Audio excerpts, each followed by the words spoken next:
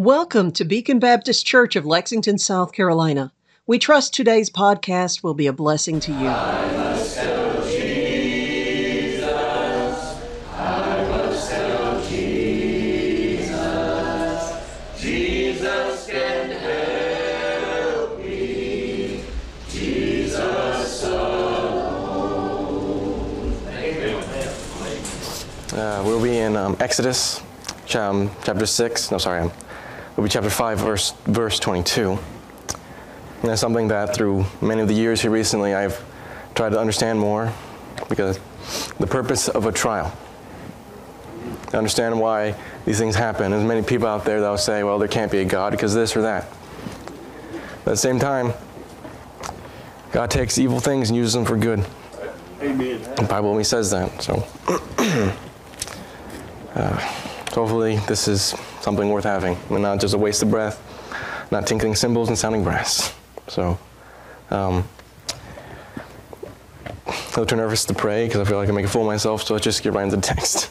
And it says, and this is after Moses returned from talking to Pharaoh, and Pharaoh said he would not let them go.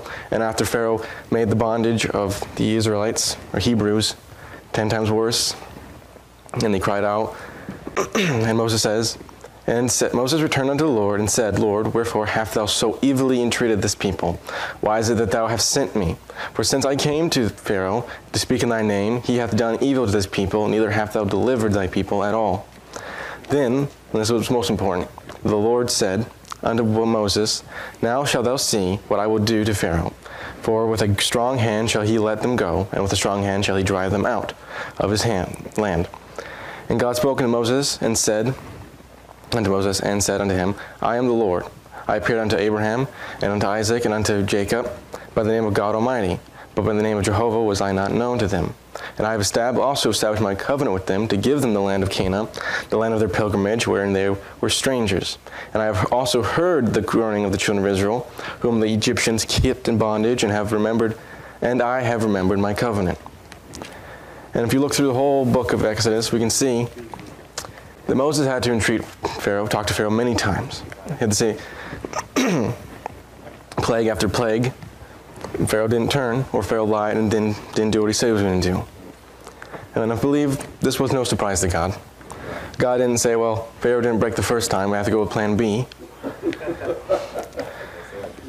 And I believe that, like I said, the purpose of a trial is to teach us at least 3 things. You maybe can find more if you're smarter than me, which wouldn't be too hard, but we see here that this reason, the first purpose of a trial, is to show God's power, to show his strength. I don't know much about Moses before the Exodus, the years in Egypt or in the wilderness, but I'm going to guess he didn't really have a great walk with God coming from Egypt, a land with many different gods, and none of them were the true God. And for many new Christians, having faith that in God can do something might be hard. I know there's many times that I doubted what God could do, mostly just because I didn't think God could use me. I didn't think that he could do anything with my sermons, and anything good that comes out of this isn't of me. But we see through all these trials and all these struggles that Moses sees God. I really doubt through all of this, Moses thought, well, maybe if I just didn't go to the burning bush, maybe I should have just stayed in the desert. I really doubt that right now, after everything that Moses went through with God, he would ever go back and say, I should have just stayed in the desert tending sheep. I really doubt that. So the first purpose of a trial is to show God's strength. And through all this we see it. If we go to chapter 5, verse 2.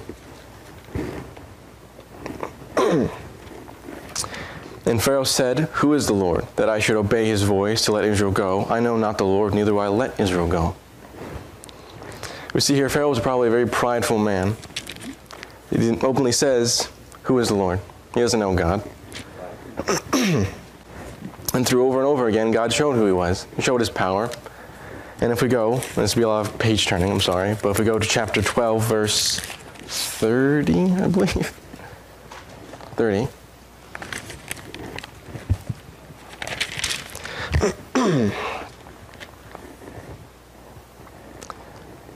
31. And he called for Moses and Aaron by night, and said, Rise up, and get you forth from amongst my people, both ye and the children of Israel, and go serve the Lord your God. Serve the Lord, as ye have said. Also take your flocks and your herds, as you have said, and be gone and bless me also. So we went from a man who didn't know God at all to a man that was very fearful of God, maybe not in the right way, but still feared God. And for sake of time, I won't turn it. I have all of them, at least all of them right down. But we look through all of the storms and the trials and the plagues and how many times Pharaoh said he would, but then turned his back. Every time that happened, God gave more. Every time the Pharaoh was, the plagues happened, Pharaoh gave more. First, it was only the men, and they were only allowed to go so far, and then they had to come back. Then it was just the men and the older men, and they weren't able to take any of their sheep. And so forth and over again. Every time God sent a plague upon Egypt, Israel got more freedom, to the point where instead of just having to come back after a while, instead of only being able to take a couple people, now it's the whole congregation, everyone. It says, both ye and the children of Israel, and go and serve the Lord as ye have said. I believe that Moses saw the power of God through this. I believe that especially Egypt saw the power of God. And both, like I said, the first reason for trial is to show us strength. To show us that we didn't make the wrong choice in choosing God out of every single abomination this world chooses to serve. Like I said, Moses probably didn't have very much faith, didn't have much confidence in God because he didn't know who God was.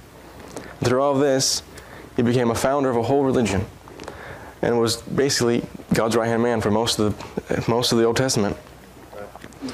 So the first purpose of a trial is to show us his strength, to show that we made the right choice. And I'm sorry if I repeat myself, I'm not very good at this. Like Moses, I'm not eloquent, and I'm a very slow tongue. Which leads me to my second point. The second purpose of a trial is to show God's strength. To help us grow. If we go, chapter 9, verse 11. Actually, no, chapter 9, verse 30. Sorry. Okay. 39. I'm getting this all wrong. 30. And Moses said unto him, Pharaoh, as soon as I am gone out of the city, I will spread abroad my hands unto the Lord, and the thundering shall cease, neither shall there be any more hail, that thou mayest know how the earth is the Lord's. But as for thee and thy servants, I know that ye will not yet fear the Lord. We can see that Moses grew a lot through these trials and these challenges. And like I said, there's going to be a lot of page turning. So if we go to chapter 4, verse 11. So Moses is now, let's just let the text speak for itself. And Moses, if we're all there, sorry, not going to try to go too fast. And Moses said unto the Lord, I think I'm in the wrong place. I'm very sorry. Yes. Chapter 3, verse 11. I'm sorry, wrong place.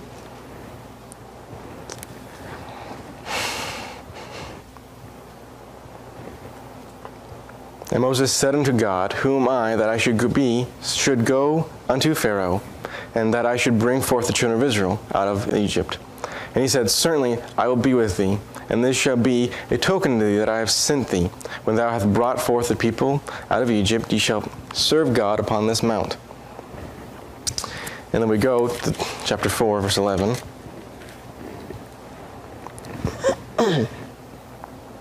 God already told Moses that he was going to do this.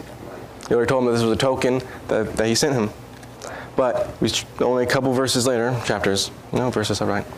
later we see Moses still doesn't have much faith. And it says, chapter 4, verse 10. And Moses said unto the Lord, O my Lord, I am not eloquent, neither henceforth nor since thou hast spoken to thy servant, but I am of a slow speech and of a slow tongue. And the Lord said to Moses unto him, Who hath made man's mouth? Or who maketh the dumb, or the deaf, or the seeing, or the blind? Have not I the Lord? Now therefore go, and I will be with thy mouth, and teach thee what thou shalt say. Now 2 times Moses got confirmation that God's going to do this. He's not going to just throw him out there and see what happens. But clearly Moses doesn't really have much faith.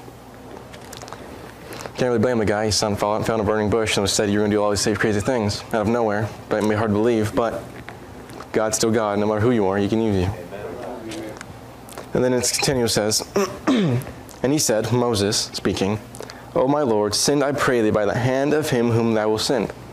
I don't know how Moses didn't get this. That's you, Moses. God's sending you. And the anger of the Lord was kindled against Moses. I think most parents can say it's pretty annoying to tell your kids something twice or 3 times and then not to get the point. And he said, "Is not Aaron the Levite thy brother? I know that he can speak well, and also, behold, he cometh forth to meet thee, and when he seeth thee, he will be glad in heart. And thou shalt speak unto him, and put the words in his mouth, and I will be with thy mouth, and with his mouth, and will teach you what ye shall do." Now we see, I probably did this backwards, I probably should have done the other way, but Moses didn't have any faith. He had no confidence in himself that God could use him. He had no faith that God would do these amazing things God said he would do. So he had to have Aaron. And for many times, Aaron was the one that was speaking, not Moses. He wasn't doing what God told him to do. And that's probably why his anger was kindled against him. But then in the text we just read, which I said I probably read it backwards, but in chapter 9, verse 30, he was confronting Pharaoh, saying, "You're probably not going to do what you said you were going to do." So he went from a man thinking he had no right to speak to Pharaoh to a man that was confronting Pharaoh.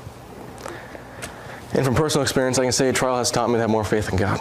From all the surgeries and with Silas, I can't for once think he's not going to do what he says he's going to do.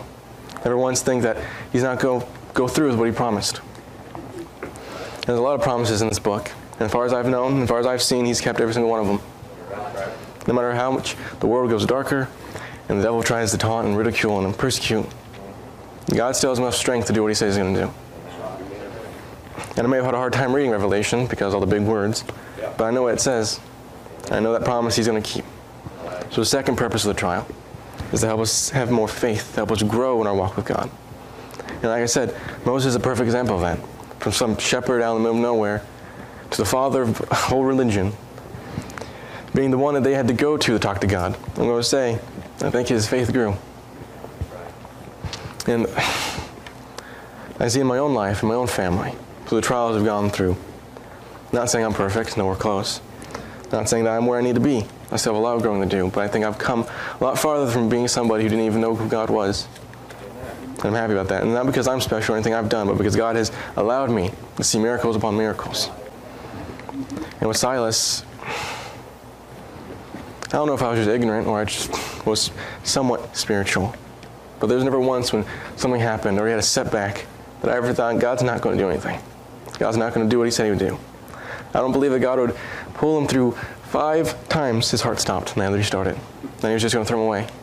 I don't think God was going to do that. And I'm happy to see that he's doing a lot more. We have to keep him out of the cabinets now because he's walking too much. I think it's a lot farther than some being on a ventilator, not being able to talk or walk like they said he was going to be. Yeah, right. And I've seen in my own life, in my own family. And I'm not trying to throw my parents underneath the bus, but before Silas went through everything he went through, they weren't, I wasn't, we all weren't where we needed to be. And maybe they did it when I wasn't looking, maybe I wasn't paying attention. But growing up for most of my life, I never saw my parents read the Bible. And granted, I was a kid. I'd much rather go trip over a tree and bust my head off something than sit there and watch my parents read a book. But I didn't see them read the Bible as much as I thought I should. I didn't see them praying as much as I should. And like I said, my mom is an amazing mother. I wouldn't trade her for anything. So I'm not trying to throw her under the bus when I say this, but she only told me that when I was born, it was kind of the last straw that broke the camel's back. She said she saw so many people with children, and they were living in complete and utter sin, and they were as healthy as could be. Didn't have any heart problems, didn't need a surgery at 6 months old. And she said that every time she prayed to God, it felt like he did the exact opposite of what she wanted him to do. And after I was born, she kind of said she kind of gave up on that. And it's hard to think that. But as far as I know, it's true. I didn't really see it. But then, what Silas was going through. My mom and dad were here every night, because they had the keys to the church praying. And I see my mom wake up in the morning, go to work, and I come in, and I see my mom asleep because she has to wake up 4 o'clock to help my dad, so she can sleep in a little bit. And there's a Bible with notes on it. And I see that she's reading, something I never really remembered seeing growing up. And I see my dad trying to be better. And I hated seeing Silas. I didn't want to see him go through that stuff ever again. And I don't mean this in any mean or cruel way, but if I could trade that for anything else, I wouldn't. And not just that, not just the spiritual help that we got, but no one really knew what happened to Silas. His was a very rare new case. And from what I've heard, the doctors have got a lot of information from his time in the hospital. And there was another family there right as Conway and I were leaving. They had a child that had a very similar situation. And what Silas went through is going to help make sure to know that a kid has to go through it. So not just the spiritual growth, but just helping people physically. Second purpose of a trial is to help us grow and to see that God can do whatever He said. And I think that was a pretty good, not even on purpose, segue into my final and third thought. The last reason we go through a trial. And I think I have another verse in the New Testament that's supposed to help me with this. Yes, I do. So, the third point, the third purpose of a trial is to help us comfort others who are going through one. Amen. Amen. I believe it's Corinthians 1:3. Sorry, chapter 1, verse 3. And maybe I should have marked the place because I clearly didn't.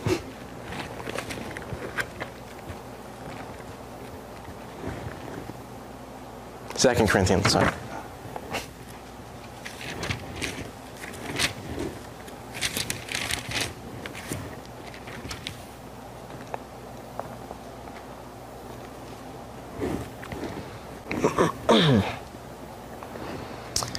And it says, "Blessed be God, even the Father of our Lord Jesus Christ, and the Father of mercy, and the God of all comfort, who comforteth us, us, in all our tribulations," trials,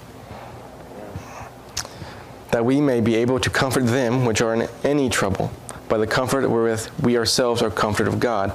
For as the suffering of Christ abound in us, so our consolation also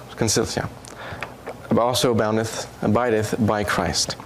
And whether we be afflicted, it is for your consolation and salvation, which is effected in the enduring of the same suffering which we also suffer." I can tell you this. I bet Conway and look back and don't really think much of it, but there was families in that hospital going through a very similar thing. And I believe that them being there, them praying for them, talking to them, trying to be a blessing to them, trying to help them, that probably was a very big comfort. And I may have blotted out a lot of stuff because I just don't like thinking about it, but what little I remember Conway and praying over Silas. They listened to the music while he was sleeping. And everyone here, and a lot of people all over the world, which is just a blessing to know, sent them notes, and they had a whole wall full of notes, prayer requests, and just praying for them, let them know somebody cares. But that was a great comfort. And there's many people in the hospital that openly said, "This is amazing. I don't know how this is happening." And Kyle and Raylan got an opportunity to witness to them, to tell them it was God. There were a lot of people praying for him. I remember that's exactly what Kyle said. And try and use my text a little bit. We see that Moses, through everything he's went, probably comforted a lot of people. Thought that they were forgotten. Thought that God didn't care about them. And it showed that He did. Right. And this part probably be using a lot more examples, not in the Bible, but the whole purpose of this isn't just for us to suffer. God doesn't like us suffering. He doesn't enjoy that. And I know there's a lot of people out there saying, if there's a God, why does He let this happen? If God really cared, why is He letting me go through this? Like Pastor's been talking about. A lot of people will say, cares that, not that we perish. But the whole purpose of a trial is to help us grow, to help us see that we didn't make the wrong choice believing in God, that selling out to Him isn't something foolish or wrong, and to help us know we made the right choice. The whole purpose of a trial is to help us be able to help those who are going through one. And yes, God He is the comforter. He can comfort us through anything. But having somebody down here help us and talk to us and show us that we're not in this alone and it's not just us, it's a comfort. It helps us know that with God's help and those around us, we can make it through it. So no trial is purposeless. And I'm trying to think of more examples, and I'm sorry that I'm running, but I can't really say this many times in my life that I was able to comfort people. But I know that the surgeries and everything else, God will use if He so sees fit. And I can see the trials that my family went through and help others. And there's some people at work. One of my coworkers, he got saved a couple months ago. It's really worrying because he's not in church. He doesn't seem like he has any desire to grow. And I've been trying to get him to come. But there's so many certain coworkers that don't live right and aren't really good influences on him. And I find myself sitting there saying, well, what they're saying is wrong. Just because you choose not to do this or that doesn't mean you're wrong. And the stuff they're talking about is a little more inappropriate things that I really don't feel comfortable talking about in the pulpit. But at the very least, I feel like I was able to help him through that. So, because I know what it's like to be around a bunch of people and think that, well, I got to do this, I got to do that to fit in. And the fact is, it doesn't matter if I'm all by myself as long as I got God. And so I think that's something God has helped me with. And let me use that to help somebody else. And I'll wrap it up here because I think I'm running out of things to say.